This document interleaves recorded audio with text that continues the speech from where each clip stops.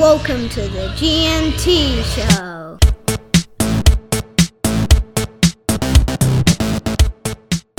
All right, welcome everyone to another G&T show where once again I am joined by the man, the myth, the legend who this week was found in a dazed and confused state 25 kilometres from home, clutching 25 kilograms of za'atar and a picture of Ben Barber, Gee.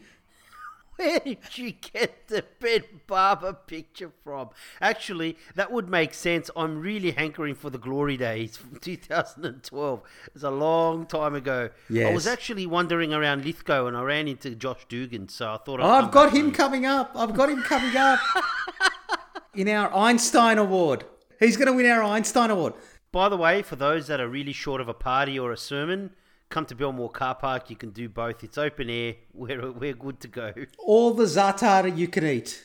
So before we get started, G, was there any news? Obviously, the Josh Dugan news caught your eye. In Lithgow, there was so many funny stories this week. Josh Dugan got caught driving to Lithgow with a mate. Then they got caught by police and warned. Hang on. He was moving there. Told them he was moving there. Turned back. They drove 2 hours back and then decided we'll go a different way. And then got caught by the cops again. I don't know what to say. I read that Brilliant. And I thought, we're moving there. And no, we're coming to feed the animals at midnight. Like, what fucking animals are you feeding? It's the lambs. They got let off, go back, and they try to go in from another way. You know what? I think he should keep his NRL registration simply for, being persistent. Dogged determination. Great stuff, Dukes. Oh, mate. It just... Speaking of tone deaf and intelligence, another piece of news that caught my eye was and Anthony Griffin was in the press. I'm going to get to my favourite. I'm going to leave my favourite Anthony Griffin story this week till last, but this one caught my eye. How many are there? There's two this week for Anthony Griffin. The first one was he was going to name Jack de Belin as captain. Yes, I did read that. Does he not have newspapers? Did he not think to himself for the first half of this season, gee, this Jack de Belin, I wonder why he's not playing for us. He shows up to training every day. No. Did he not think to ask, why is this guy not playing for us? I mean, what was he thinking? I don't know. Look, at the end of the day, he's probably one of the few senior players left, but he could have done it next year if he wanted to, really. But a bit tone deaf from Anthony Griffin. What about when he told the board and the board goes, I don't think it's a good idea? They weren't wrong. They're probably thinking to themselves, are we really having this conversation? Jesus Christ. So, I don't know. A few pieces of other news this week. So, Erin Molan is quitting Channel 9 or quitting the Footy Show. Didn't see that. Yeah, so it looks like Danica Mason's going to take over. She wants to spend more time with her dad, Jim, who's suffering from cancer. So there is quite a few changes on foot at Channel 9 and their TV contract runs out at the end of next season. So it'll be interesting to see what happens there. It's good of her to spend time with her dad and, see how Danica Mason sort of... I like Danica Mason. Yeah, she's a good presenter and I think she'll be good for the Footy Show. A little bit of change and Sterlo going, so they're going to have a few new dynamics as part of the show. Well, and looks like Freddy might go as well, just to coach the Parramatta Eels. Are you taking? Yeah, that was the rumour. Clearly, Freddy was linked. James Hooper made it up on the NRL 360. Of course he did. Yeah, it took a life of its own. I think we need a coaching change. I don't think that Freddie's the answer. I think coaching representative football is very different to coaching week in, week out. It is very different because it's weekend, it's a grind, right? The same way it is for the players. They can get themselves up for a State of Origin game, but when you see them week to week, they're a very different player. Corey Allen. But, so I think Fittler would probably be better as almost like one of those, I don't know if it's a director T, but some kind of person that's kind of conceptually has a philosophy in terms of the style of play you want, but then some, you've got the day-to-day guys that help him out. Look, I think Freddie's got an NRL gig in him, but he needs smart people around him. He needs technicians around him. You know who they should pair Freddie with? Anthony Seibold. That's actually not a bad idea if they could work together. Freddie can win the hearts and he can get the minds. He can do all the technical bits of it, the tactics, the edges, the which shoulder to tackle with, all that sort of stuff, all the analysis, but Freddie can go over the top and go, you're too structured. Adam O'Brien and Anthony Seibold together at Newcastle, and we'll get onto the Newcastle game. I mean, they are so predictable in attack. Oh, yeah, hello. I mean, I watched that game, so... But yeah, you're right. I think that's a good type of competition, and that's what I meant. You said I watched that game like it was an event. It was the first time this season. I'm just put down the Bulldogs for a loss. There's no point. So I got 7 out of 8. How many did you get with your Joker card? I got 7, actually, surprisingly, and I stuffed up the Penrith tip. I think that's what I was getting at. Like, Freddie's got, like you say, that philosophical sort of conceptual view where he can sort of get the hearts of the players and give them a little bit of the unstructured philosophy, let them play footy, but he does need to be paired with these sort of technicians that get right into the details. I think that'd be a great pairing. You've narrowed the gap to me in the tipping comp too. You're within 28 points of me now. Oh, fantastic. I think I might catch you by next season. Yeah, by next season. Go. Are you tipping over the off-season? No, I'm not. All right. Some more news still on Parramatta Eels. The Eels are being sued by the former third-party agreement company that's now in liquidation. I'm not even joking. This is the company. They're being sued by the company that got them into trouble in the salary cap in 2016 because they made payments to Jared Hayne and Anthony Watmow, and now they've gone bankrupt and are suing Parramatta for the payments they've made to Jared Hayne and Anthony Watmow. Hey, why not? If you're going bankrupt, you may as well try and take the Eels with you. It's the gift that keeps on giving. It's the best. Didn't it get uncovered because, was it Lee Mossop or whatever he was meant to have his money in an offshore account or whatever it was? Yeah, that's right. Emails were chasing it up. Oh, I gotta love it. It's brilliant. Brilliant. Yeah, Parramatta, geez, we're in all sorts of trouble. Did you see the players' vaccination ad? I haven't seen it, no. Do yourself a favour. There is some Oscar-winning performances in the ad. It's like Meryl Streep.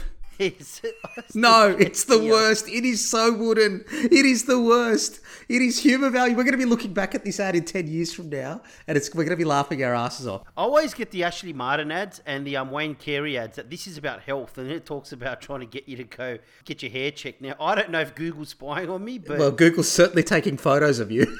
It is. The best one is the guy that...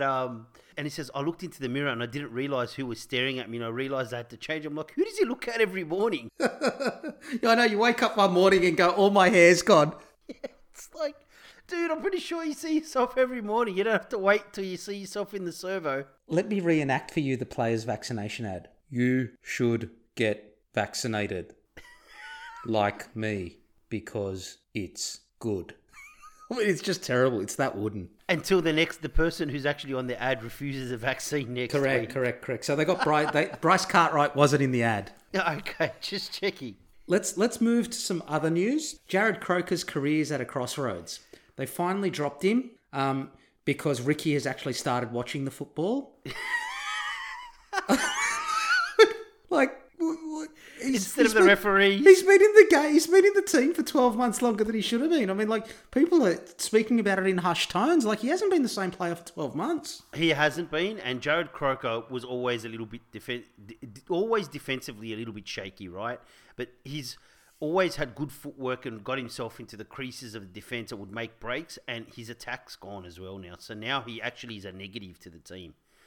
His strengths don't outweigh his weaknesses for the Canberra Raiders anymore. It's sad. He's been a great servant, but he's kind of reached his limit now. I think so. I think so. I don't know where he goes. Speaking of losing form, terrible season. Let's move on to the Dogs. Are we talking about Adam Elliott keeping form? We're coming to consistent. Are we sure? Now let's go to Adam Elliott. He's being investigated for getting kicked out of a restaurant. Yeah. For maybe going to the toilet with a Millie Boyle, the NRLW player, Millie Boyle. Now she said they were just sharing a cheeky kiss, nothing Sonny Bill, Candice Falzon style. Yeah, they're probably sharing tactics. Maybe she was trying to help the Bulldogs get a win. Given Adam Elliott's previous form, is Millie Boyle engaged to another footballer? Michael Leash? I don't know. It's possible. Is she engaged to Mal Meninga? There's a possibility there, but if Adam Elliott's on the drink, whatever you do, watch your partners. I'll tell you what you don't do. You don't invite Adam Elliott over for a milestone birthday party at your house and get on the sauce and then wonder to yourself at 2 a.m, why is he still here? No. Look, technically nothing to... I don't think there's anything to investigate, really, but... So, more Bulldogs news. The Bulldogs are shopping Luke Thompson around. Yeah, so would I. But he's on 800 grand a year and they're willing to pay 450 grand of it. Yeah, because he's terrible.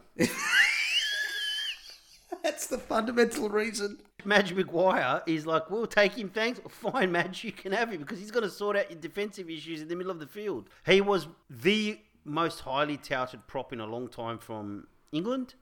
But realistically, I think the speed of the game he's found him out. He's not up to it. He's too big, too muscular. He might barge his way through a few things, but he's actually a massive liability in defence. Well, the reason this was interesting for me when I was looking at the news this week is not because the Bulldogs were willing to pay him. It's because Moses Mbai's gone to the Saints from the Tigers, and he's on 800 grand a year, and so the Tigers are paying the majority of Moses Mbai's contract, right, for next year. Yep. So they've now got salary cap room, and someone in the West Tigers organisation, this is burning a hole in their pocket. They go, we've just freed up 350 grand in the cap. I know. Let's go get Luke Thompson.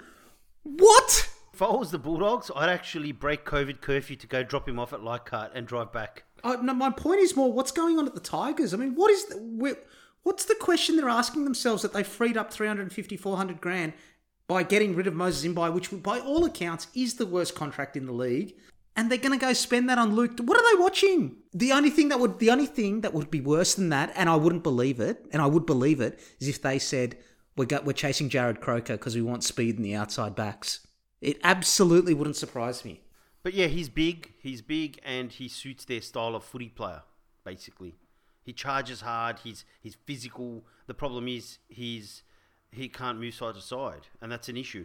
That's a bit of a problem in first grade, yeah. So, it is. So, look, quick pieces of news, and then I'll get to my two favourite stories of the week. Mulatalo is out for the season after breaking his jaw on the weekend, and Curtis Scott's been sacked, finally. The Curtis Scott news was coming, wasn't it? He had his incident last year, which wasn't his fault, with the police. Now he's actually at fault for assault, but, there's two incidents of a similar nature, and by all reports, he sort of had a few issues at Melbourne as well, which is why Melbourne were happy to let him go. So hopefully he sorts himself out, Curtis Scott. He's a talented player. He's still young, and hopefully he gets himself back into gear, and we see him back playing football again, and he sorts out whatever issues he's got. Hear. And what did you think of James Maloney's retirement? I think one of the most underrated players. I thought you were going to say annoying. Long time. He is annoying too, but he's one of those players where everyone's like, oh, he can't tackle. Yeah, but every team he went to won. Exactly. He reminds me very, very much of Preston Campbell. I mean, different style of players, but the media focused so much on what he couldn't do, but they were key members and almost the key players for teams that kept on winning. Won grand finals, got to grand finals where until he went to the Roosters towards the end of his career, I thought he was incredibly underrated. Remember the Warriors? He was at Melbourne early, went to the Warriors. The Warriors made the grand final. He was incredible for the Warriors. Went to Penrith. Penrith were fantastic with him. Then he went to the Roosters. He's had a fantastic career, and it took him too long to make State of Origin. And funnily enough, when he played State of Origin, the saviour, Mitchell Pearce, looked a lot better, and New South Wales won a couple of games. So a brilliant career. Finally got his kudos at the end of his career, I think. But big loss to whoever he's playing with. You don't know who he's playing with, do you? No, I don't. He's overseas. The Catalan Dragons. That's the hard-hitting analysis and deep understanding of rugby league that you've come to expect from Gee. COVID Dragons. The COVID Dragons. All right. Enjoy your retirement, James Maloney. Now, in other news, we're down to the last three stories before I throw it open. I'm saving my two best ones for last. Mal Meninga is on 450 grand a year to coach the Kangaroos. They haven't played since November 2, 2019 against Tonga. So They haven't played in 2 years. By next season, they wouldn't have played in 3 years. You brought that up a couple of weeks ago. Yeah, I have brought that up. Played. And he's reluctant to take a pay cut. Mal, I got news for you. You haven't coached. You haven't picked a team in 2 years, Mal. 450 grand. Everyone else has had to tighten their belts, not Big Mal. It's like a retirement pay, but it's like a defined benefit superannuation fund. You've actually got to do something for the money. It's to keep the eyebrows finely manicured. Look, I get his reluctance to take the pay cut, but he hasn't coached for 2 years, basically. So I can understand the NRL's push to give him a pay cut as well. Because at most they only coach 6 to 8 weeks a year. Now next year is meant to be Rugby League World Cup year. Mal Meninga, if he decides to step down from the Kangaroos role, he'd be a smoky for the Queensland Origin team coach. He would be. He'd probably get the job. He does a good job in representative football, Mal. Like whenever you see him on, during the commentary when he's making sort of halftime or he does halftime analysis, he's straight up, no bullshit, straight to the point. Which probably helps when he's coaching some of these rep teams quite a bit. So yeah, he might be the Queensland coach if he steps down, or maybe he does both. Well, G, before I get to my 2 favourite stories of the week, we had a lot of feedback from our listeners last week about your just really poor form as a human being and as a bloke. About Dylan Brown? About picking on people raising money for charity and then selling your team down the toilet for the crosstown rivals. Can I just ask you how your week of reflection has gone? My week of reflection has resulted in me, with clarity, tipping the Knights last week. Okay. I'll tell you what you didn't do. You didn't spend the week researching which club James Maloney was playing for. No, retired. No. All right, let's move on to my 2 favourite stories of the week. And one of these is such a great story. It could be one of my favourite stories of the year. Now, we criticise the way rugby league is covered in this country, or I do, particularly out of the lack of any analysis. Lack of analysis and depth to what we watch and hear and read. And now, the most detailed analysis of an article was when the Dragons leaked the scouting report to the paper. Correct. So they could... Correct. Now, there was another article this week that was on the back page sprouting the intelligence of Anthony Griffin for using Moneyball. It was all over, big article, big news. Now, they said, that Anthony Griffin's utilising Moneyball. And Moneyball's a book by Michael Lewis, made famous by, I was going to say Billy Bremner, but Billie Beane, the manager of the Oakland A's. They really used Moneyball to get an advantage in the Major League Baseball because other clubs had a bigger salary cap than the Oakland A's, so they needed to find their advantage. Now, that's right. Now, Anthony Griffin, the Daily Telegraph said, was using Moneyball by getting all these players that he's been getting, like the Josh Maguires, that are having their contracts partially paid for by their existing club, right? That's called freeing up the salary cap, Now, there's a couple of things wrong with it. Now, that is not how Moneyball works, would be the first thing. Now, the Oakland A's Moneyball story is they discovered a statistic that wasn't being used, or invented a statistic that wasn't being used by other clubs, that allowed them to recruit players that were being undervalued by the market. Not the players getting market value and someone else meeting their part of their costs, okay? Secondly, Billy Beane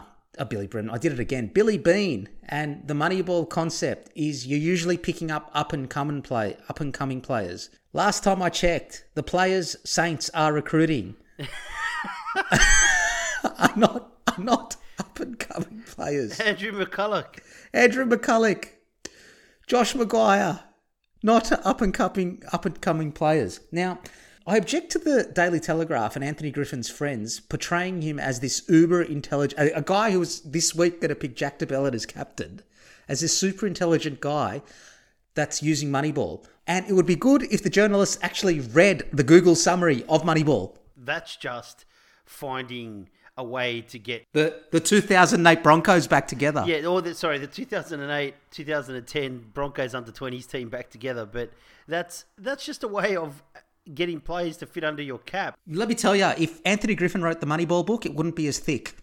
It's got nothing to do with actually valuing a player themselves and how it compares to other players on a similar amount of money at similar clubs, and whether they can find someone, like you say, is up and coming that they can get for $300,000 instead of paying someone a similar amount for $600,000 that's got some statistical analysis. This is basically, hey, we can get Josh Maguire for cheaper. It's a little bit of a trick in the salary cap system, but it's not Moneyball. Correct. I don't think NRL uses this at all, to be honest. They do have some statistics. No, I agree. I think it's low-hanging fruit. I think a smart club out there will utilise this. Yes, I would say so. And part of it is the statistics we get on the sport are actually really blunt instruments: meters gained, post-contact meters, tackles, line breaks. Yes, it's all they're blunt. They're blunt tools. They're not sophisticated. They're not advanced analytics. being a Bulldogs fan, and this, we're coming last, right? There certainly isn't any advanced analytics that can make that look better. There is, but they always talk about completion rate, and completion rate's such a big deal in completion rate. We pretty much have had the best completion rate for 3 years. Completion rate's really important when you've got a first-grade quality team. If you ever listen to them, the way they talk about the statistics, they don't go beyond that. They'll just say, their completion rate's really high. But there's no discussion as to context. And rugby league is a hard sport to do advanced analytics on because it's constantly, generally in motion. There's a lot of context. It's not just a one-on-one, standalone interaction in terms of what you do. So there's a few elements like that in the game, like maybe a tackle or an effective tackle, but it's like basketball. It's constantly moving. So the statistical analysis, like football, it's difficult, right? I mean, like meters gained, right? If you're in a poor team, somebody has to run the ball and get the meters. It doesn't in and of itself tell you that much, really. We've got a way to go, but I'm with you. I think there's a low-hanging fruit there if someone can come up with something to kind of really statistically analyse some of the tricky parts of the game and get value out of it. So, look, what's just come through in the press is allegedly Curtis Scott, one of the incidents that led to Curtis Scott's sacking was when he broke his hand last year after getting into a punch-up with John Bateman. God, okay, maybe there's a few incidents with Curtis Scott. Maybe allegedly, it is alleged. Buzz Rothfield reported it. I think maybe Curtis Scott should front the vaccination campaign. I think Curtis Scott should watch the South Park episode with Russell Crowe where he's fighting around the world. Fighting around the world, great episode. What was his boat called? Remember? Tugger. Oh, Tugger. Tugger. Fighting around Canberra. Fighting around the world with Tugger. All right. And that brings me to my favourite story of the week. And that's Connor Watson returning to Easts for 300K. I knew you were going to bring that up. 300K, really? 300K for 2 seasons. That's knocked back 350K for 3 seasons from Newcastle. And what I'd really love about this story, okay, is not the money, and he is cheap, he's a bargain, and not the fact that Trent Robinson said, he is a Roosters junior, did say to him, if you come back, we think we can make you a State of Origin quality utility, and I think he's nearly there. He'd be a great 14th man in Origin. He reminds me a lot of Craig Wing. I do think the Roosters are being a little bit sneaky too.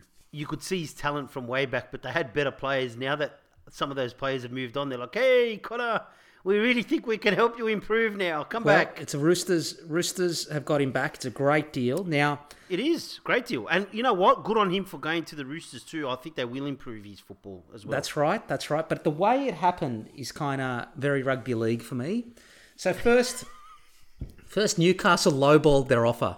Of course they did. Yes. $50,000 a year less than he's currently on. He's been one of their best players Correct. all season. That's what they said. And he doesn't have an agent. So now Newcastle and the Roosters are staying in the same hotel in the bubble in Queensland. This part I haven't read. So he doesn't have an agent. So yes. He ran into Trent Robinson in the lift. Oh my God. Yes. They went for a cup of coffee in the foyer as Knights people are walking past, Roosters people are walking past, having a good chinwag. Our mate Connor tells Trent what's going on. And Trent goes, give me a minute. Ring someone. Let's call him Nick Politakakis. Yep. And they do the deal then and there. I don't even know what to say. Seriously. Is there ever a better rugby league recruitment story than that? There probably is, right? But that is a very rugby league story. I love it. What's going on at Newcastle? One of their best players. And you know what? If you've been watching the footy as closely as we do, I've been bleating on about Connor Watson for 2 years. He's always been a fantastic player. I could never understand, even when he was at the Roosters, why no one pinched him, because you could see that he was excellent, right? They obviously let him go because they had better players at the time, and now he's developed a bit more, and they probably, obviously know that it can bring him back. He's filled in so many positions for Newcastle over the last 2 years. He's been a creative spark for them. The only position that's left for him to fill is coach. Basically, fullback, centre, and then you lowball him because I don't even know why. After he's actually been consistent. Oh, it's unbelievable. It's unbelievable. No sense whatsoever. I don't know what these recruiters are doing. Who's looking after the salary cap? Meanwhile, you've got articles being written about Anthony Griffin, who can't, about Moneyball. I mean, He would be better off, instead of spending 350 grand on Josh Maguire, there's where he should have been spending 350 grand. Yes, because even if he doesn't start, he's your guy that can basically... Oh, he's a great utility. He does remind me a lot of jackal. Craig Wing. He does remind me a lot of Craig Wing. He's a Swiss Army knife, right? Yeah, correct. Hooker, fullback, halfback. But he can Wherever slot you in. need He does a job. Like, it's not Always. like you get a drop and he's really good. Always. So it's a dumb recruitment decision, but then also... He's not one of Isaac Moses' clients. Oh, okay. All right. Which doesn't always help when you're at the Newcastle Knights. Is he the Jorge Mendes of Newcastle Knights? I believe so. Okay, all right. For those of you who don't know who Jorge Mendes is, just Google him. He's the I don't know what he is. He's a soccer agent. He's an agent, but he's bigger than that now. Yeah, he's kind of like a one-man company basically with players. He's a one-man legitimate business owner. Yeah, basically, yes. That was all that caught my eye this week in the world of rugby league. Did you have anything on your list that we didn't cover? I think that's enough. Every week you look at me like, what are we going to talk about? Nothing's happened this week. Every week you do it. And the only thing that I had that would probably be in addition to was rumours that the Broncos apparently were after Dylan Napa. Big puppy. Like, why? Recruitment decisions. No, he'll end up with Anthony Griffin. He'll end up paying... The Bulldogs will end up paying half his salary and it'll be new Moneyball. Ridiculous. How bad is the Bulldogs recruitment when you're like basically paying $1.5 million for other people to take all your players? Correct. Well, and can I just say, David Clemmer was superb against the Dogs on the weekend too. We'll get to it though. Yeah, bit of an angry man. Bear was superb though. All right, let's move on to the round 22. Yep. Game. So first up, it was the Titans versus the Storm. The Storm got this one 34-20. The Storm equalled the Roosters' 1975 record of 19 wins in a row. Spectacular effort. Well done. I didn't think it was a record that was going to get run close in my lifetime.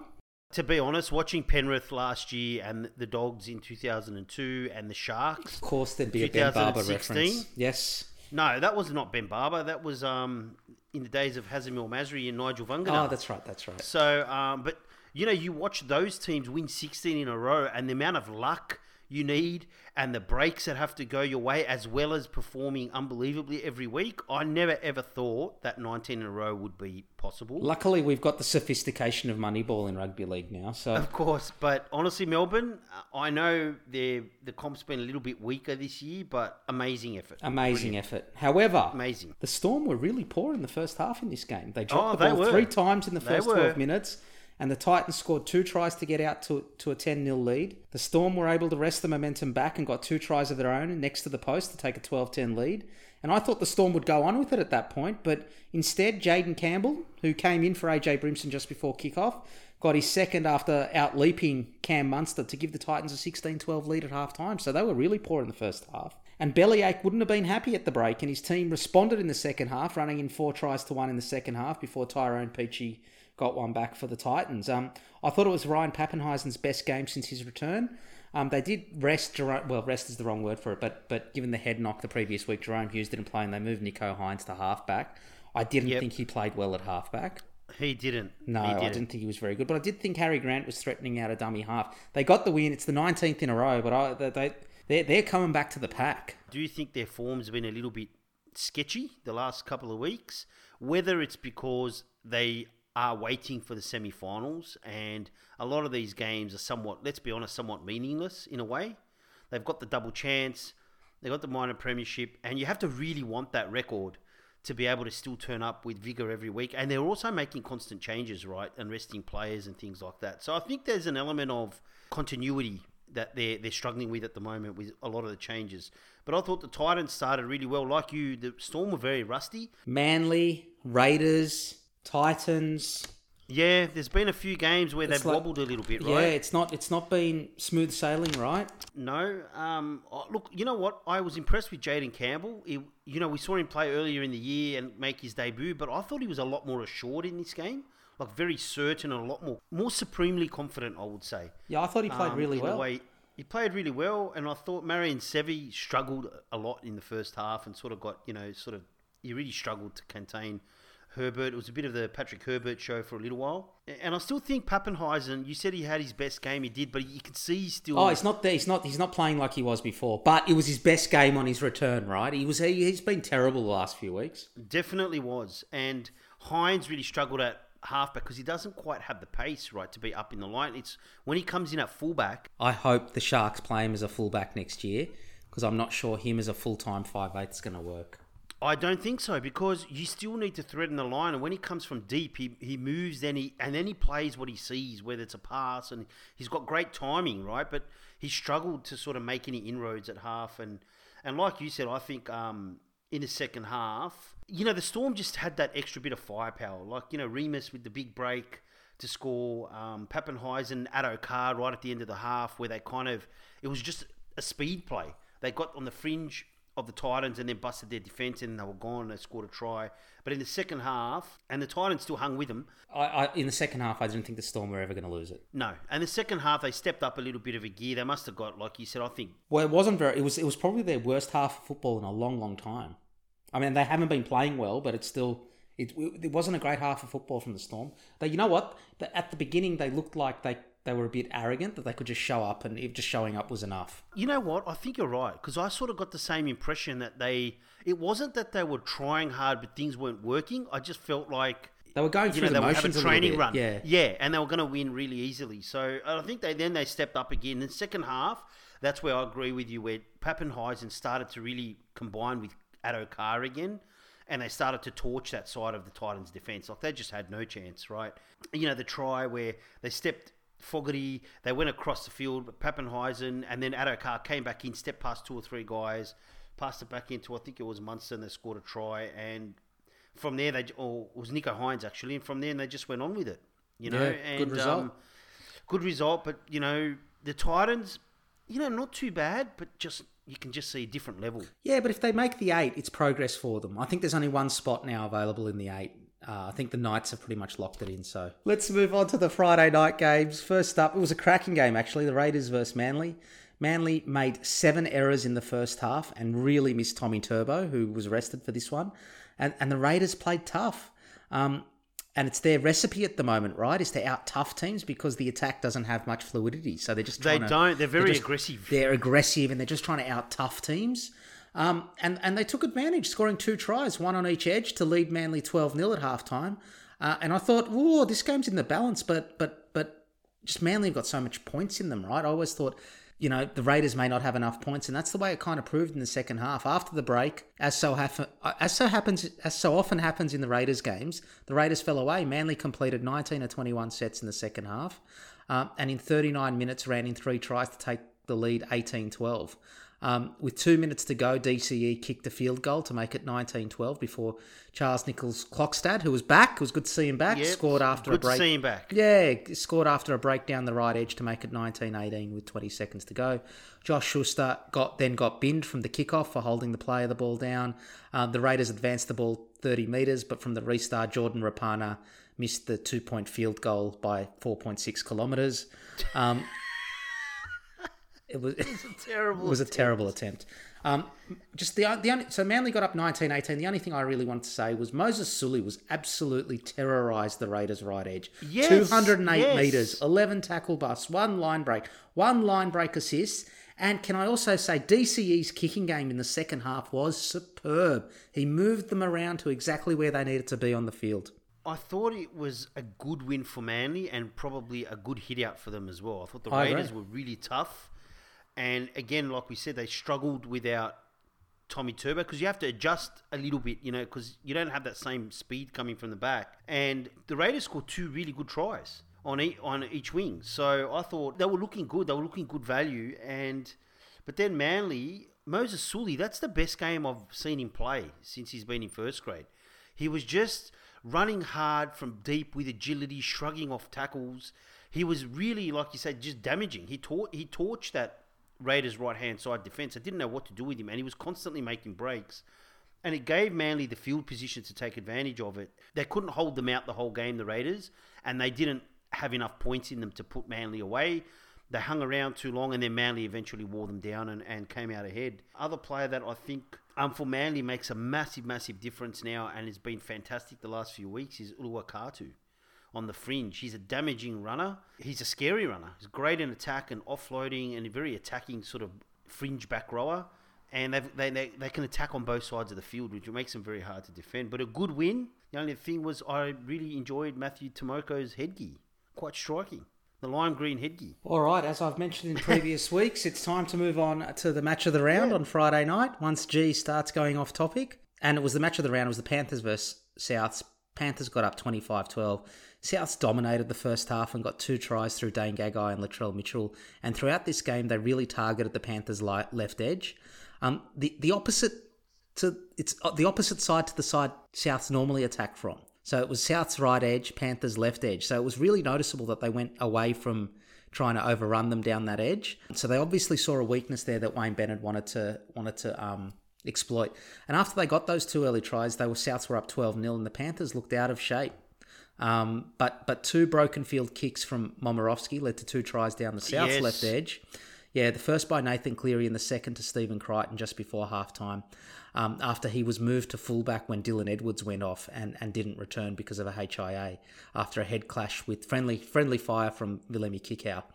Despite South's first half dominance, they only led 12-10 at halftime, and I reckon that would have been a bit demoralising because they really dominated that first half. The momentum completely shifted in the second half off a masterful performance from Nathan Cleary. After a couple of penalty goals and a Naden try, the Panthers led 18-12 with 18 minutes to go. Nathan Cleary kicked a field goal in the last 5 minutes to kill the game before Api Karasau scored at the death. I think a big part of this game and the Panthers' second half comeback was the 11-2 penalty count against Souths. And I think because of that, Souths can take a lot of heart from this game, that they were the better side in the first half, and that some of the refereeing, actually, the penalty count did help the Panthers back into it. The Panthers did keep Cody Walker very quiet, but Cam Murray and Damien Cook were superb through the middle of the field, really threatening from dummy half, and Cam Murray through the middle, the play of the balls, just a great player. For the Panthers, Nathan Cleary and Isaiah Yeo were great. But Jerome Luai's form is a little bit worrying. He's disappearing for large swathes of the game. What did you see in this one? Not too dissimilar to you, although I do disagree about Souths taking a lot of heart out of this game. I think they dominated that first half. But I also think it's been far too easy for Souths for far too long.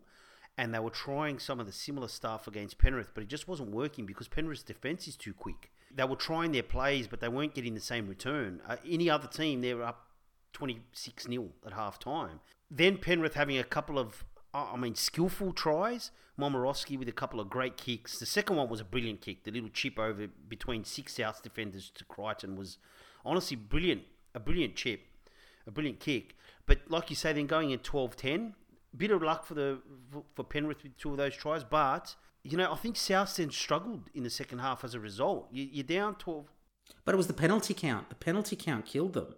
They couldn't get the ball back. It's not like the old days. You can't get them once the momentum swings. I think they did well to keep them down. Like Api Coruscant only scored right at the end. Yes, it was very tight.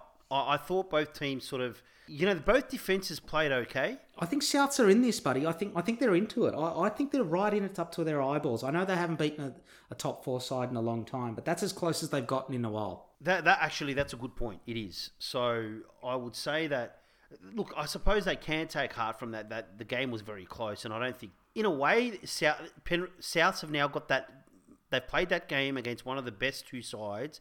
Now they know where they have to improve. It's not one of these easy beats. So in a way, it was a good test run before the semis for Souths. Because I do think they struggled to score points despite their dominance because the level of defence was a lot better. In the second half, I thought, like you say, Cleary started to take over, and I thought Luai started to come back into the game a lot more. But they're still shaking out their combination again. It sounds strange, but like you say, something's not quite clicking at the moment. Give it a week or 2. I think come semi-time, they'll be ready to go. I think Luai's slowly starting to find his feet, but he has been missing for a while because he's tried to play that sort of organising half role for quite a few weeks, and it's kind of thrown him out a little bit. I thought Damien Cook was superb at the start. He gave South direct attacking thrust from dummy half, and they really needed that against the Panthers' defence as well, so that really helped. With Penrith, how do you think their team's shaping up if there's no To'o returning? that they've got quite a tall, more athletic team at the moment. They do, but I think the team is really, really, really running on the fumes of Nathan Cleary. It's been somewhat evident, hasn't it? So they cannot win the comp without Nathan Cleary, is what I'm saying.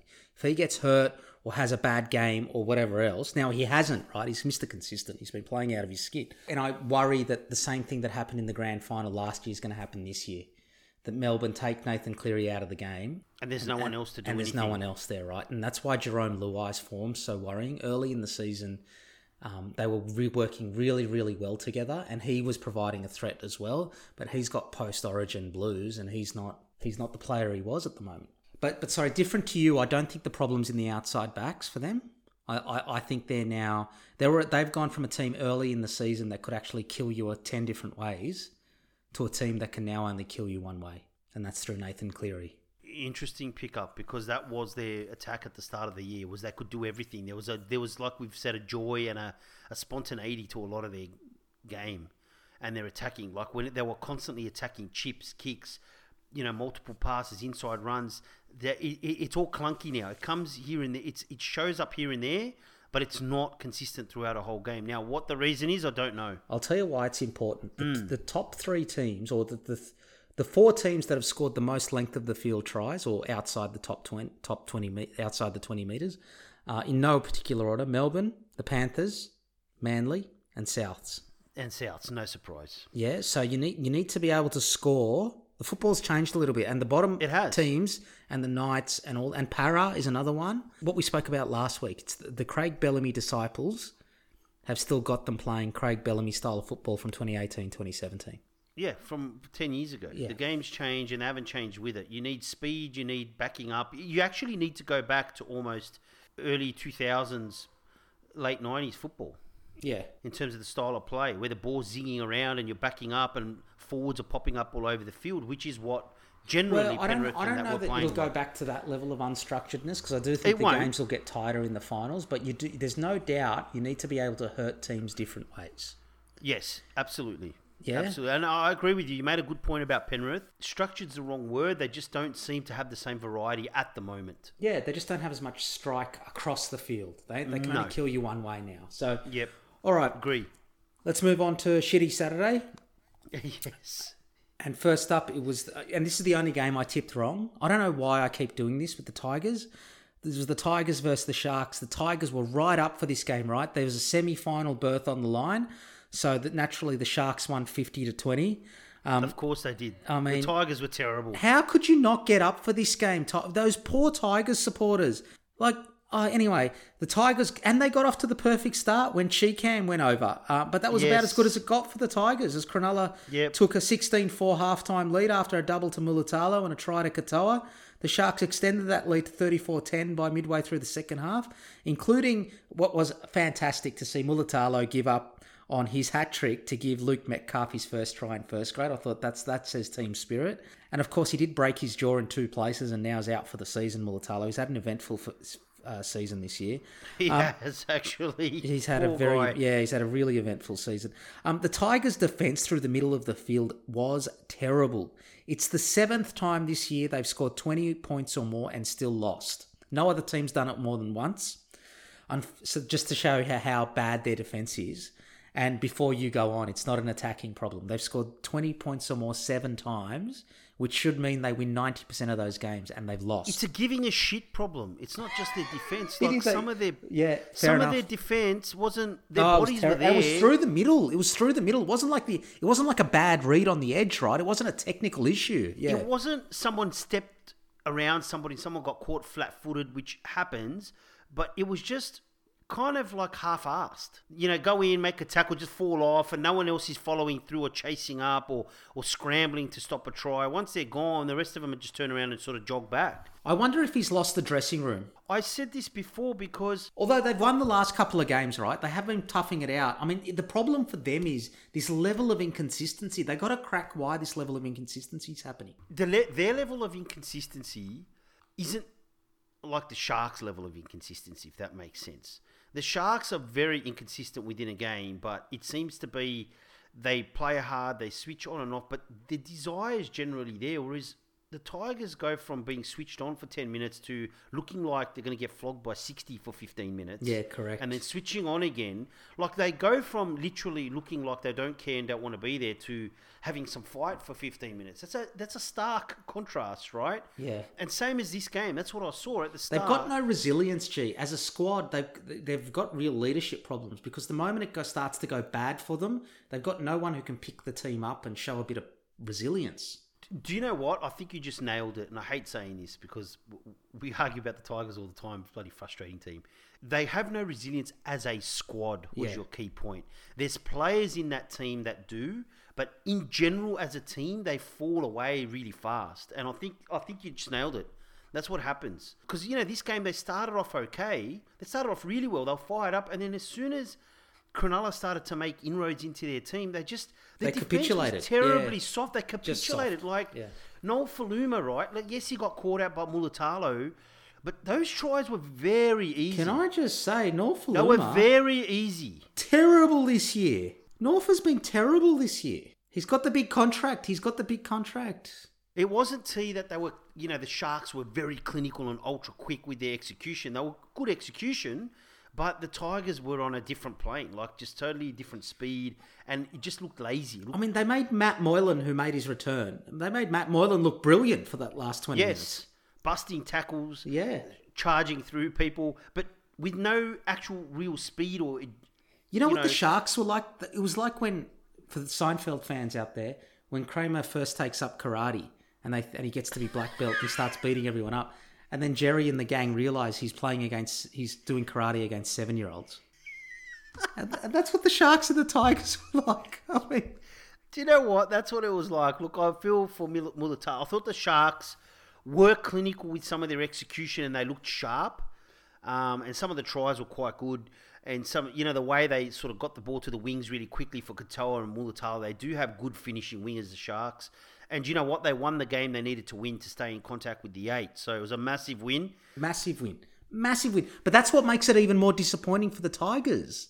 This was a massive game for the 8. I thought they were going to start off really well and it was going to be a good game. And realistically, the Sharks just blew them off the field. I did think I was in Bizarro World when I saw Michael Cheekham go over. He's been around forever, Michael Cheekham. He's like 23. He's been playing... He was like child labour. He's been playing since he was 14. He is. He's some part of the Broncos 2010. Yeah, when he's not making iPhones, he's playing NRL. The reason why I remember him is because one of my mates is a huge Raiders fan. He's always been like, watch out for this Michael Cheekham. He's fantastic. He was in their under-20 youth team way back. 16 clubs ago. 16 clubs ago, that's right. But Sharks, too good. Good win. They did the job. But really, other than probably getting, Metcalf involved a little bit and, kind of Tracy and running some clinical lines and sort of executing quickly, I don't think they can take too much out of the game. I think that's a positive, the way they attacked for the whole game. But outside of that, I thought the Tigers made it way too easy for them. But Mulatalo, get well, tough year. I like Ronaldo. He's a flamboyant winger. He's fun to watch. He won't play Origin next year. And he won't play Origin next year, yes. All right. Let's move on to the second game in Shitty Saturday. It was the Bulldogs versus the Knights. This was a cracker. The Knights 22-16. Despite 38 points being scored, neither team could attack. This was a very scrappy game of football. Newcastle attack really needs some spark. They did lead 10-0 at halftime, but that was only after Corey Allen bombed a try and they were on the end of a 5-2 penalty count. And the Bulldogs were on the end of a 5-2 penalty count, right? They were another team that were penalised out of the game a little bit. Nick Meaney then got the Dogs back into it after the break with a clever kick by Lachlan Lewis. Yep. Who, by the way, just quietly, you're keeping Kyle Flanagan and Lachlan Lewis is off contract next year. Lachlan Lewis is by far the better half versus Kyle Flanagan. I think what people are starting to see is that last year's Lachlan Lewis was an aberration where he had to play a structured role. Any man who does a wrestling move on Cody Walker after the halftime siren and gets binned for it, you got to keep that person just for the glue factor in the dressing room.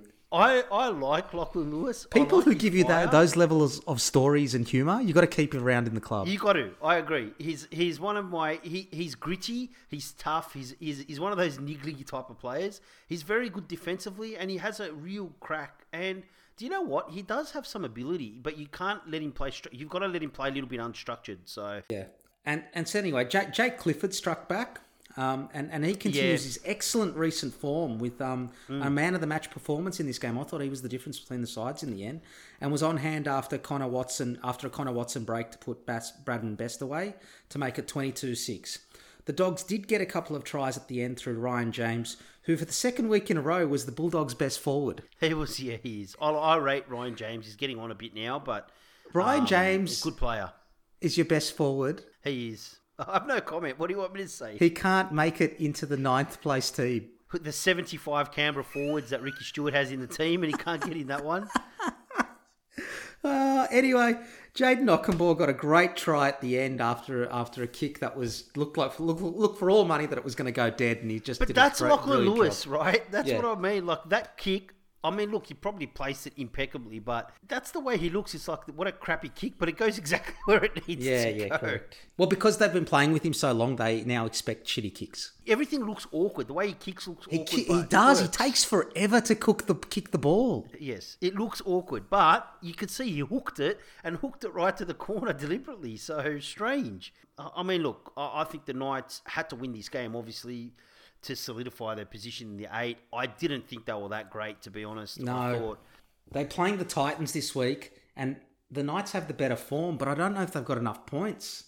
Yeah, the way they're playing is a very rigid style of football. When Very you've got rigid. players like Ponga and Tuala, and they've got a settled back line. Bradman Best is back and starting to play himself into form.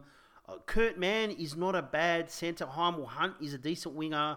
Clifford, like you say, I thought was the man of the match. He had a really good game. Jake Clifford has been playing out of his bloody skin for the Knights. Yeah, they should have really... they should have put 30 or 40 up against the Bulldogs. They got close, but it was a struggle to score those points, right? And Connor Watson at lock as well adds a different type of variety to their attack. They should be racking up quite a few points. And the Dogs, I don't know what to say about that, really. They ran one out like they always do, and waiting for their odd set play that they sort of run and hope to break through the defence. Very ordinary. Strangely enough, the 2 tries they scored were the 2 best tries on the night, which was the in kick to Nick Meaney, perfectly placed by Lachlan Lewis, and also an amazing fucking catch and take by Ockenbaugh. That was a brilliant try. But it's those lapses where Clifford stood up Corey Waddell, who I have to say I thought might have been something this year, has been absolutely woeful as a purchase. Again, handpicked by Trent Barrett. Defensively, he was terrible. It looks like Flanagan got blamed for it, but it's because the inside guy got totally stood up and flat-footed and then didn't even cover the gap and left it up to Flanagan, who dropped off when Clifford stepped around them. And then, like you say, Connor Watson busted through. Guess who was having a break and not watching the game and being a bit lazy in the middle of the... Yeah, that's right. Luke Thompson went straight past him. Hopewadi tried to close the gap, fell off. And then Clifford and Bradman Best went over. And once they put those 2-3 tries together, they extended the lead out enough for the Bulldogs to have nothing left. I never thought... The Bulldogs hung around, but I never thought they were ever a chance of winning that game, if that makes sense. No, that's fair enough. All right. Well, let's move on. You were less chippy on the text message this week, and this next game reveals why. The Eels. The Eels versus the Cowboys. The Eels got up 32-16. Despite the scoreline indicating this was an easy win for the Eels in scoring 6 tries to 3, I thought they were very scratchy. They did start the game well, scoring on each edge through Wonga Blake and Will Penasini to take an 8-0 lead. And Parra did eventually get to halftime up 14-6 despite making 9 errors in the first half. Like, it wasn't pretty football at all. And the Eels did get the first 2 tries of the second half to extend the lead to 26-6 before the Cowboys scored a couple of their own to make it 26-16 with 8 to play. Dylan Brown then scored off a Mitch Moses bomb to finish the scoring for the evening. I thought Mitch Moses was fantastic, albeit he still looks a little bit uncomfortable with his back injury, and that's why he's not kicking. He had 3 try assists, 2 line break assists, and a line break. He also forced 3 goal line dropouts. And what was really pleasing, despite it being a really scratchy win, there was 2 things that I really took out of this game for the Eels that give us a glimmer of hope. They weren't as rigid with a right half, left half. So Mitch Moses and Dylan Brown combined on the same side of the field a lot more. Now, it's week 22 when he's making this change, so it's not going to be good enough for the semis. Hey, Blake, hey, Brad, maybe you should have tried this a little bit fucking earlier in the season. But let's leave that for a second. But that was a great move technically for us in attack. And can I also say the other thing is Will Penasini also looked good on our troublesome right centre position. Now, given how much he's chopped and changed that right edge, I would leave him in there for the rest of the season and give him a run. You disagree, obviously? No, I agree with you. I'm just like... shaking solid. your head means no, nodding means yes. Yes, okay. Is that better? I'm not nodding with enthusiasm. Yeah. I don't think it's time to tinker. He looks solid. He's got some speed. He's got a bit of skill. You know what? Oh, no, I think he's going to be a great player. I think he'll be a good player. So he played with Suli in the juniors. By all accounts, great player in the juniors. Unfortunately, Mike Acevo picked up what looked like an MCL, and this was the Cowboys' 10th loss in a row. Now, the Cowboys this week, and we'll talk about it a bit later, they're up against Saints, who are also on a losing streak. So that'll be an amazing game of football. I mean, look, I thought Para, like you say, changed their tactics, and I think it was quite evident. What I did like is, we talk about Wonga Blake, and the guy's athletic, he's tall, he's fast, right? In this game, I felt like they were trying to get him into space a bit more, and it really helped his game, and he came up. He was a lot more involved, and he looked more dangerous. Gee, we're playing the Cowboys. They've lost 10 in a row. Come on, man. I know. Yeah, but you got to try it, right? And I know we've got to take some positives out of it, but we got Melbourne this week. You do, but I thought Penasini looked really good. But that's what you want, right? You want them to try out that different style of football. And we did talk about this last week, that if you're going to try something out, this is the game to do it. I love the way Mitchell Moses played. His try where he set up Penasini's try, wasn't doing that early in the year. He floated across through the dummy, and he stepped around Ben Hampton's quite quick. And Moses went straight around him and stood him up and created a 60-metre try for the Eels out of nothing. And I think that's what they've been missing. I found Mitchell Moses played a lot more direct, and that opened up the passing and the space for some of the outside backs as well. It allowed him to put his players into the clear because he was running and stepping and making breaks. It was a big change for the Eels, and it made a big difference. Now, they are playing the Cowboys, but at least they tried something different. The one thing that you also notice is they looked a bit clunky trying to play that style of football too. Like you say, he waited till week 22, and you could see they weren't quite comfortable with it at times. It sort of seemed a bit laboured, where they were trying to kind of go quick, but they haven't played that way in such a long time. It wasn't as fluid as it sometimes has to be.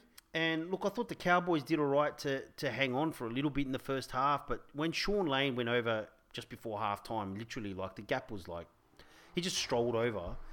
You kind of knew they weren't going to keep it up in the second half, and I just thought once Para, put their pedal to the metal a little bit, they just put them away. Cowboys, season over, they had flashes here and there.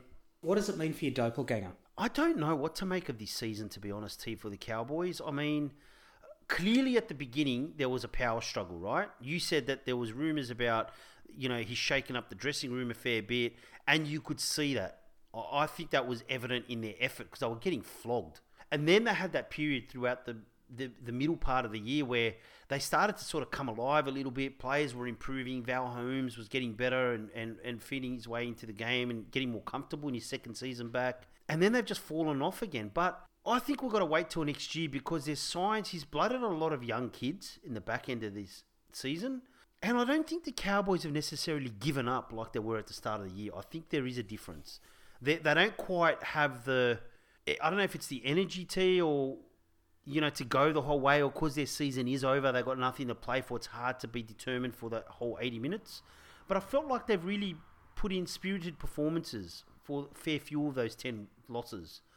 But I think now they're sort of run out of energy. It's almost like a regeneration type of season. Shook things up. A lot of kids coming through, a lot of different players, but I don't know. And the whole Chad Townsend thing, I'm not sure how that fits either. I really don't. It's good to see myself on TV sometimes. All right, let's move on to the Sunday games then. The better looking version anyway. All right, let's move on to the Sunday games. Dragons versus the Roosters up first. The Roosters got this 40-22. It was the Dragons' 6th loss in a row. So between the two teams playing this week, they're on a streak of combined 16 losses in a row. Yeah, I shouldn't laugh. My team's won 2 games all year, and one was lucky. It was a funny game, this one, insofar as the Roosters dominated early and late, and the Dragons were the better side either side of the break. So, Yes. the Dragons, it was unusual insofar as the Dragons were able to wrest momentum back, and then the Roosters were able to wrest momentum back off the Dragons. We haven't seen a lot of that this year. So No. the Dragons were under the pump early and were desperate to hold out the Roosters, including a great cover tackle from Dufty and an in-goal strip from Isaac Liu before they went up the other end of the field and nearly scored, only for Ravalawa to throw the last pass to Dufty forward. Teddy then took over, setting up 3 tries and running for over 200 metres in the half to give the Roosters a 14-0 lead. He then nearly prevented a try on the stroke of half-time by stripping Dufty whilst he was trying to score, only for the ball to fall to Josh Maguire. In the end, they got the try through Josh Maguire to make the score 14-6 at half-time. Saints continued that momentum into the second half off the back of some great Zach Lomax play and took the lead 16-14 midway through the second half. But then the Roosters put their foot down again on the accelerator and ran away with it. Teddy ended up with more than 300 metres, 3 line breaks, 12 tackle busts and 4 try assists. The Dragons' Amone, again looked great. He's got something, that kid. So clearly what he really needs is Josh Maguire and Andrew McCulloch to bring his game along.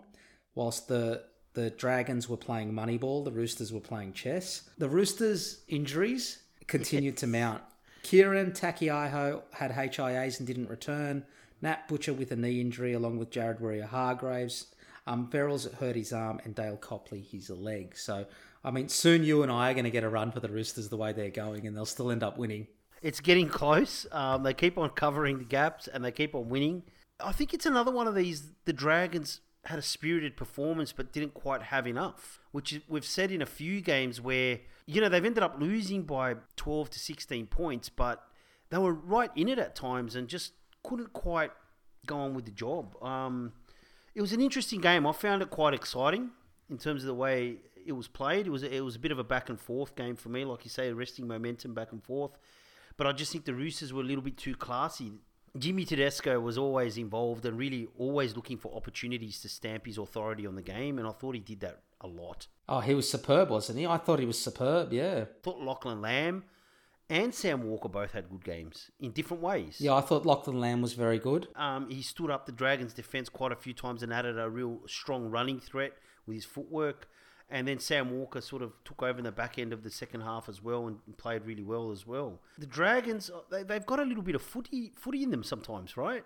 With Zach Lomax back now, him and Ravalawa are a little bit of a dangerous combination.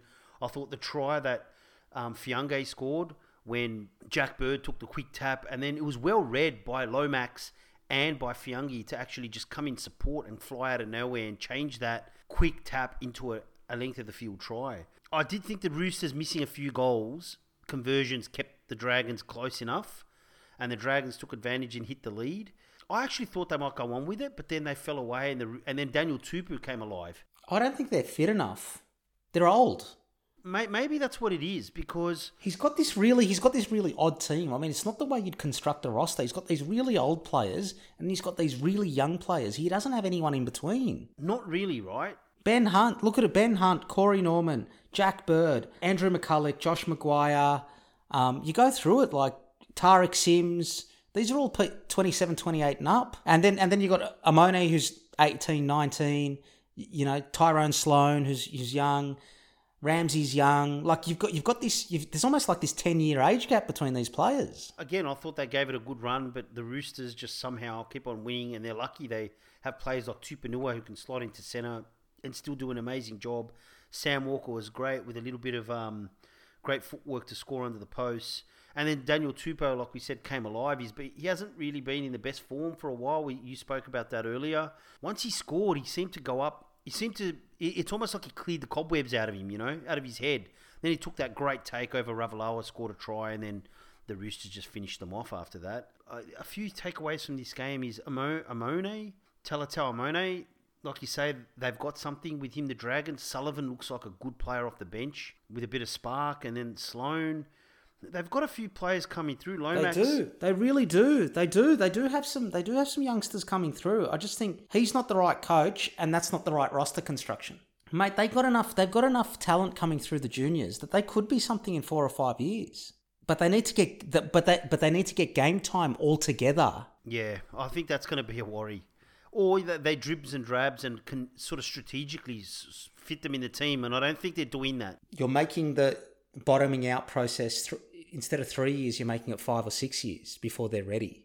That was the good thing about the Panthers. They all came through together. It's a bit lucky for the Panthers, right? But I also think with the Dragons, I don't necessarily think it's strategic. But it was also they got an opportunity. With the Dragons, I also think it's circumstance more so than good planning, if that makes sense. They've had a shit season, everything's fallen apart. McCulloch's injured or Hunt's injured, let's just put the young kid in. Whereas if they were there, I don't think they ever would have gotten a go. Yeah. So it's kind of worked out for them in a little way, to their benefit, but I wouldn't say it's been planned necessarily. But Corey Norman too, another... I don't know why he's playing. I know, I agree with you, but God, he's got some touches of class, that guy. What do you do with him? Seriously. Some of his stuff that he pulled off is just magic football. And the Roosters keep on winning, thanks to Nick Politakis' strategy. Well, he certainly got Connor Watson that way. He did, over a cup of coffee in the lift. In the foyer. Oh, it's brilliant. Anyway, all right, let's move on to the last game of the round. It's the blockbuster that was the Broncos versus the Warriors. The Warriors got up... Oh, and actually, the Broncos got up 24-22. The Warriors were unlucky in this one, though. They scored 5 tries to 4, but only some poor kicking from Reece Walsh, who only kicked 1 out of 5, prevented them from chalking up the win. The Broncos scored the first 2 tries to take a 12-0 lead before the Warriors got one back to narrow the Broncos' lead to 12-4 at halftime. The Warriors were able to take the lead midway through the second half, but the Broncos responded to make it 18-14 before Dallin Watene-Zelezniak locked the scores up at 18-all. The team swapped tries in the last minutes, and Peter Hiku dropped the ball whilst trying to ground it before Reece Walsh missed a 2-point field goal that would have won it for the Warriors. So they had plenty of chances. They scored more tries. It's just unfortunate for the young kid that some of his kicking cost them this game. I also thought it was Anthony Milford was superb, and it was his best game since the Para game in round 1, and it's no coincidence that it's coincided with what appears to be a loss in weight. That doesn't surprise me at all.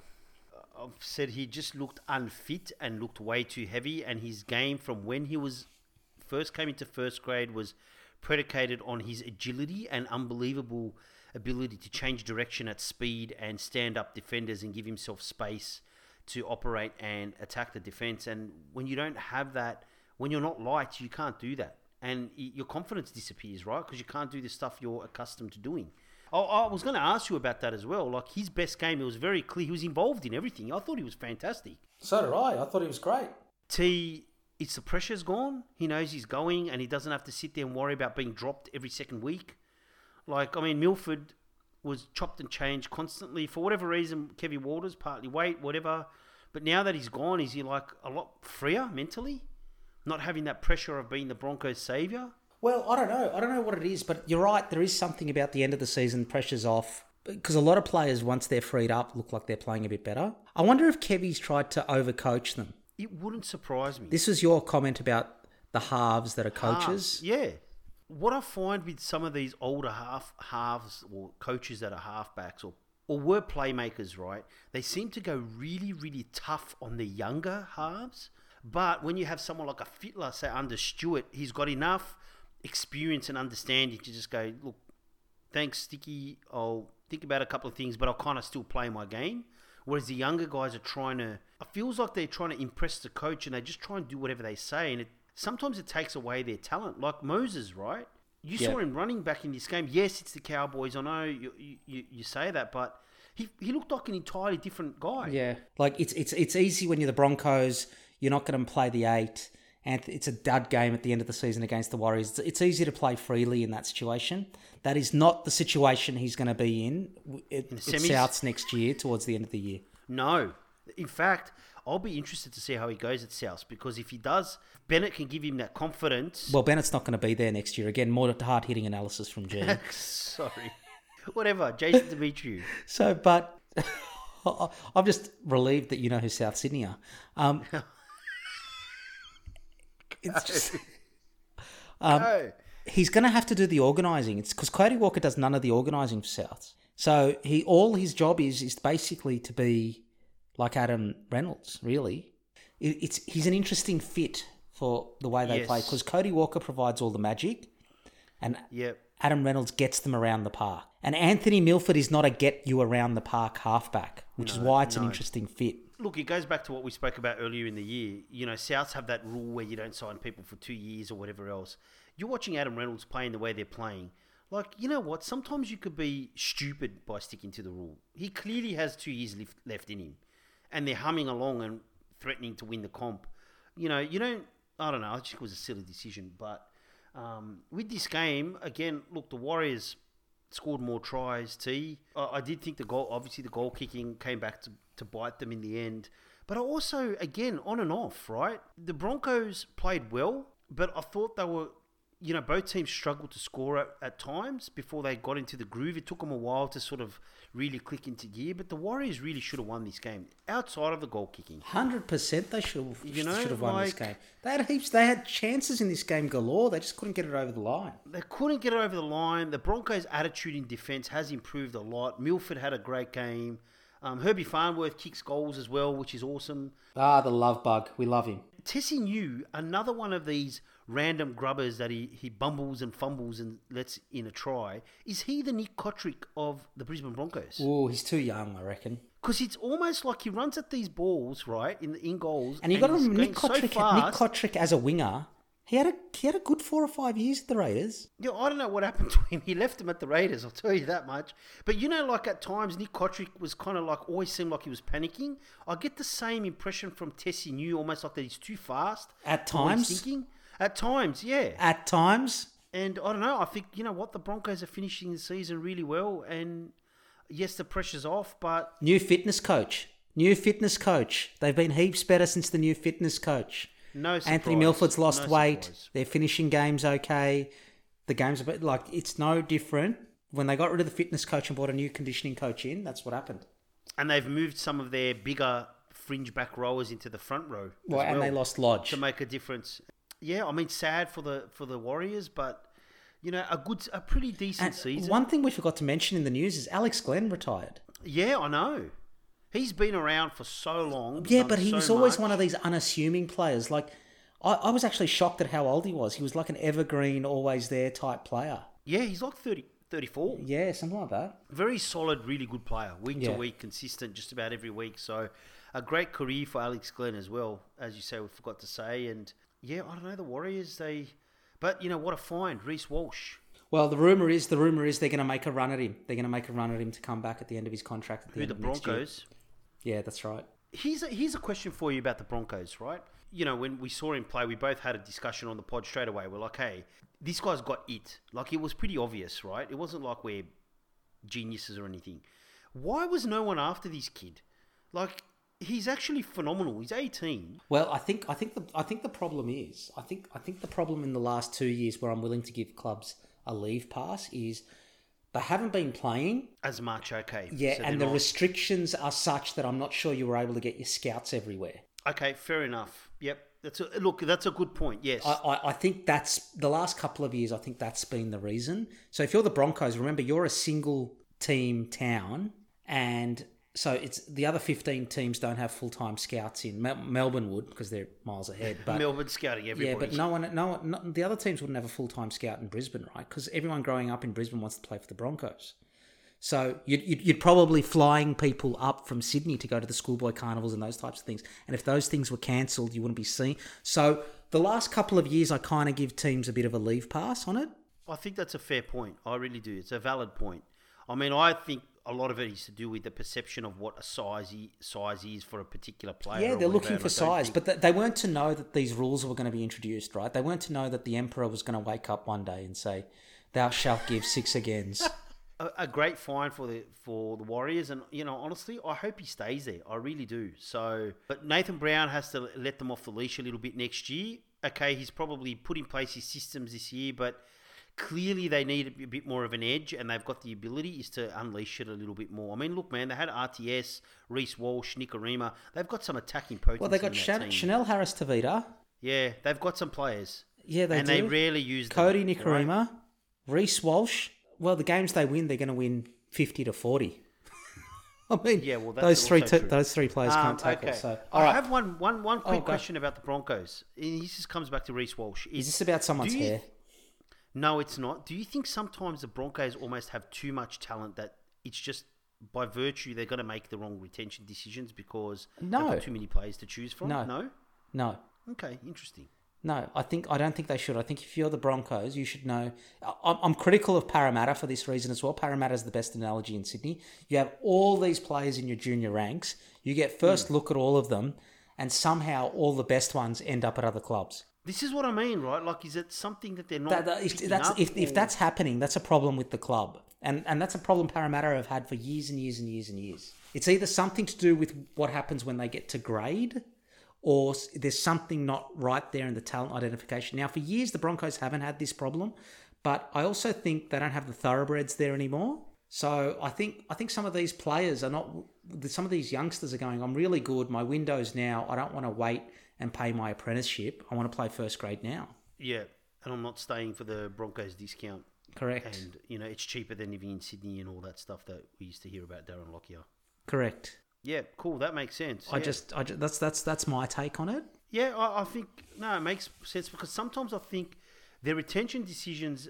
Yeah, but it's different. It's different. They're the only team in the city. So if you're Parramatta, you got Canterbury coming to your carnivals. You got there's more competition there. But in Brisbane, you got to remember up until the mid-'80s, the Brisbane competition and the New South Wales competition, maybe not of equal strength, but Brisbane was only 10 or 20% behind, right? Now, these players are still being produced in Queensland. They're just ending up through the Storm Academy. That's the low-hanging fruit. Forget about Moneyball. It's the way we treat the players in Queensland. This is why the Storm have been able... They found Nico Hines teaching on the Sunshine Coast. Dude, I got the Storm miles ahead of everybody. Just that Queensland is still producing players. It's a heartland of rugby league. The problem is these clubs in Sydney are very Sydney-centric. Oh, yeah, they are. They are very, very Sydney-centric. So, but yeah, just I thought it was worth a discussion, All right, let's move to round 23 preview. That brings us to the close of the round 22 games. Round 23 preview.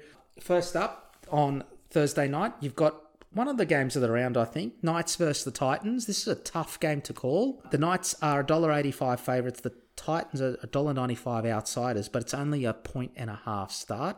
I look at these teams and the way they've been playing, and I think the Knights should win this. But then I go, if the Titans score 24 points, I don't think the Knights can score 26. This is the dilemma with this game for me. For me, this game is hard, very, very hard to pick because, like you, the Knights, now they're settled. I don't know what it is, but they're still not scoring or threatening the line much. They're playing a very laboured style of attacking football that doesn't fit the personnel they now have. The Titans run up, they can score a few points. If they score a few points against the Knights, I'm not sure if the Knights can peg them back, but the Titans have holes everywhere in defence. So it's like, I honestly don't know. Like, they can make the Knights' job easier. I'm going to tip the Titans because what I saw from the Knights against the Bulldogs, without Clifford and a little bit of Connor Watson magic, to be honest to you, I think they almost lose that game, and the Dogs were very ordinary. And they had Ponga, Pearce, Clifford playing well, Tuala, like the full-strength side for the Knights. So I'm going to tip the Titans in this game, actually. I'm leaning towards the Knights, but I could change it before kickoff. It's a really tough one to pick, this one. I'm just having a look at the ladder to see. They're in 7th position. They're on 30 points. 24 points, sorry. So they've got 2 wins up on the other team. So this game actually means more to the Titans than it means to the Knights. It's a tough one. But let's see. There's only one position up for grabs now, so the Knights are pretty much locked in. But the Knights guarantee themselves semi-final football if they win this. And they almost wipe out the Titans, This is a really big game. Anyway, all right. If you move on to the Friday night games, first up, you've got the Warriors versus the Raiders. Both are still mathematical chances of making the 8. The Warriors are $2.75 outsiders and the Raiders are $1.45 favourites. The Warriors have 6.5 points start. I think this will be a close game, but I think the Raiders will get them. I think the Raiders will get them. I think the Raiders have improved a lot by being ultra aggressive, and I think they'll bustle the Warriors in defence. And I don't, like I said, I would say it all the time. I don't think the Warriors take enough advantage of their attacking ability to really put teams away. And I think the Raiders will hold them out. I think the Raiders defensively will be a little bit too strong, and they've thrown the ball around a little bit, the Raiders, and I think they'll score a few tries on the Warriors. And the Warriors' season is over. It's done. Yeah. Well, if they lose this, the Warriors' season's done. There's still a mathematical chance of making the 8, but it's very hard. Yeah. Okay, so let's move on to the match of the round, and that's the Foundation Club derby, the Roosters versus Souths. Yep. It was our local derby growing up, except the Roosters were terrible when we were growing up. Well, for some years they were, yes. The David Truella years, I like to call it. Hugh McGahn, he was one of my favourite players. Yeah. The Roosters versus Souths. The Roosters are $4 outsiders. Souths are $1.25 favourites, and the Roosters have 12.5 point start. Now, Souths always seem to towel up the Roosters in the last couple of years. I think Souths will do this relatively comfortably. I think the Roosters, as much as I admire the way they've been playing, and somehow they're in the top four. They've been fantastic effort. You know what? They're short troops, and I don't think they've kind of played some of the teams that aren't right up there. And I think the Rabbitohs will be too good for them this week. Now it's at a different level. Those shortcomings and all those injuries are going to haunt them a little bit in this game. I think the Rabbitohs will win. And if the Roosters win, it's going to be a Tedesco special. I don't think Latrell Mitchell's going to be able to outmaneuver Joey Manu, though. No, this is the thing. That's one thing I didn't mention in the Penrith game. Latrell didn't find it as easy steamrolling people, did he? No, he didn't. He is massively out of shape, though. He is out of shape, right? So he needs a little bit more of that explosive speed. And he's, against the good teams, that's all the difference they need. So anyway, I'm tipping the Rabbitohs. So am I. Speaking of good teams, let's move on to Super Saturday, where first up you've got the epic blockbuster, the Game of the Year contender. Who can win a game? Who can win a game? The combined record is 16 losses in a row, 6 for the Saints, 10 for the Cowboys. One of these teams will either have 7 losses in a row or 11. Let that sink in. It's Saints versus the Cowboys in the blockbuster game of the round. Saints are $1.65 favourites. The Cowboys are $2.25 outsiders and have 3.5 point start. I think the Saints will get them. Look, I'm tipping the Dragons as well because I think the Cowboys have gone on holidays for the last 2.5 months. I think they're done. The Cowboys have hung in there, but they can't last the 80 minutes. And I think the Dragons have had quite a few spirited performances post-barbecue. I just think they've played some of the better sides and they've just fallen away. And I think now they're up against a team that's a bit lower. I think the Dragons will hold on and I think they'll beat them. Amone will play again. Corey Norman seems to be finishing the season off. Well, and I just got so much faith in Anthony Griffin's Moneyball. So let's. Hey, this game's at Rockhampton, right? One thing I didn't mention before is how good is watching the footy. Oh, it's fantastic! The regional Queensland, mate. How about some of those leagues clubs? Like you're sitting on the veranda having a beer or a meal. Yeah, you're watching the footy. It's the best. It's the best. Mate. They should do that in New South Wales. Absolutely, they should absolutely take the game to the country. I mean, we're only getting 10,000, 12,000 crowds anyway. Give these kids in the country a chance. Anyway. I think it's a good idea. But yeah, you know what? One thing, the Portaloos are out in force as well. And there was one game I was watching, I think it was at Rockhampton, where I was watching the game and in the background you could see the traffic lights turn green. Brilliant. All right. Let's move on to another game. Another magnificent game, and that's the Sharks. It's like the NSL, T. Remember the NSL where you'd watch the game, there's cars parked behind the goals? Yeah. That's right. Remember that? Yeah. Oh, what was that place called, man? I'm trying to remember it. Sunshine George Cross. Sunshine George Cross, that was the one. You'd watch the game and there's cars parked and guys leaning on their car. They were great times though, watching those games. Anyway. So let's move on to the Sharks versus the Broncos. The Sharks are $1.45 favourites. The Broncos $2.75 outsiders and have 6.5 point start. I think the Sharks have got too much to play for in this game. Oh, I'm with you. The Sharks have got too much to play for. They pretty much guarantee a spot in the top 8 if they win this. Because their for and against is good. Look, as much as the Tigers were terrible in that game against the Sharks, they did show up in patches, but I thought the Sharks, for the first time in a long time, played relatively well across the whole 80 minutes. They didn't really drop off that much. I think they'll be too consistent for the Broncos, but I expect this to be quite a close game. The Broncos are playing with nothing to lose. They've got a relatively good attitude. The young kids are having a run. So I think this will be a close one. I'm picking the Sharks. All right. In another close game, the last game on Super Saturday, it'll be the Storm versus the Eels. Storm are $1.10 favourites. Eels are $7 outsiders and have 21.5 point start. I think the Storm will win this one in an uncontroversial tip.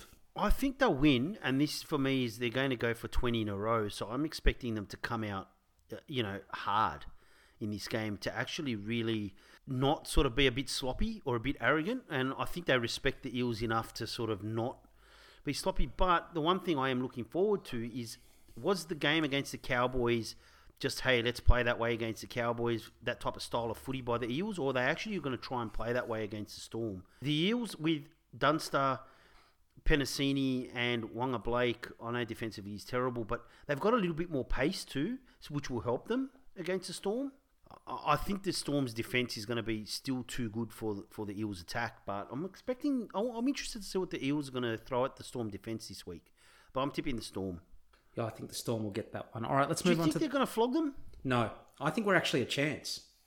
I don't think the Storm have been playing that well. I'm expecting them not to be a bit sloppy this week. Not to be as sloppy because they have been a bit shaky, and I think they respect the Eels enough to not come out. Well, and the Eels beat them earlier in the season, right? Yes, they did. So let's see what happens. But on Sunday, you've got a return bout of epic proportions. You've got Manly versus the Bulldogs. Now, last time, this could have been 600 points. 0. Yeah, it could have been 600. Yeah. Well, it was 66 points, and they could have had more.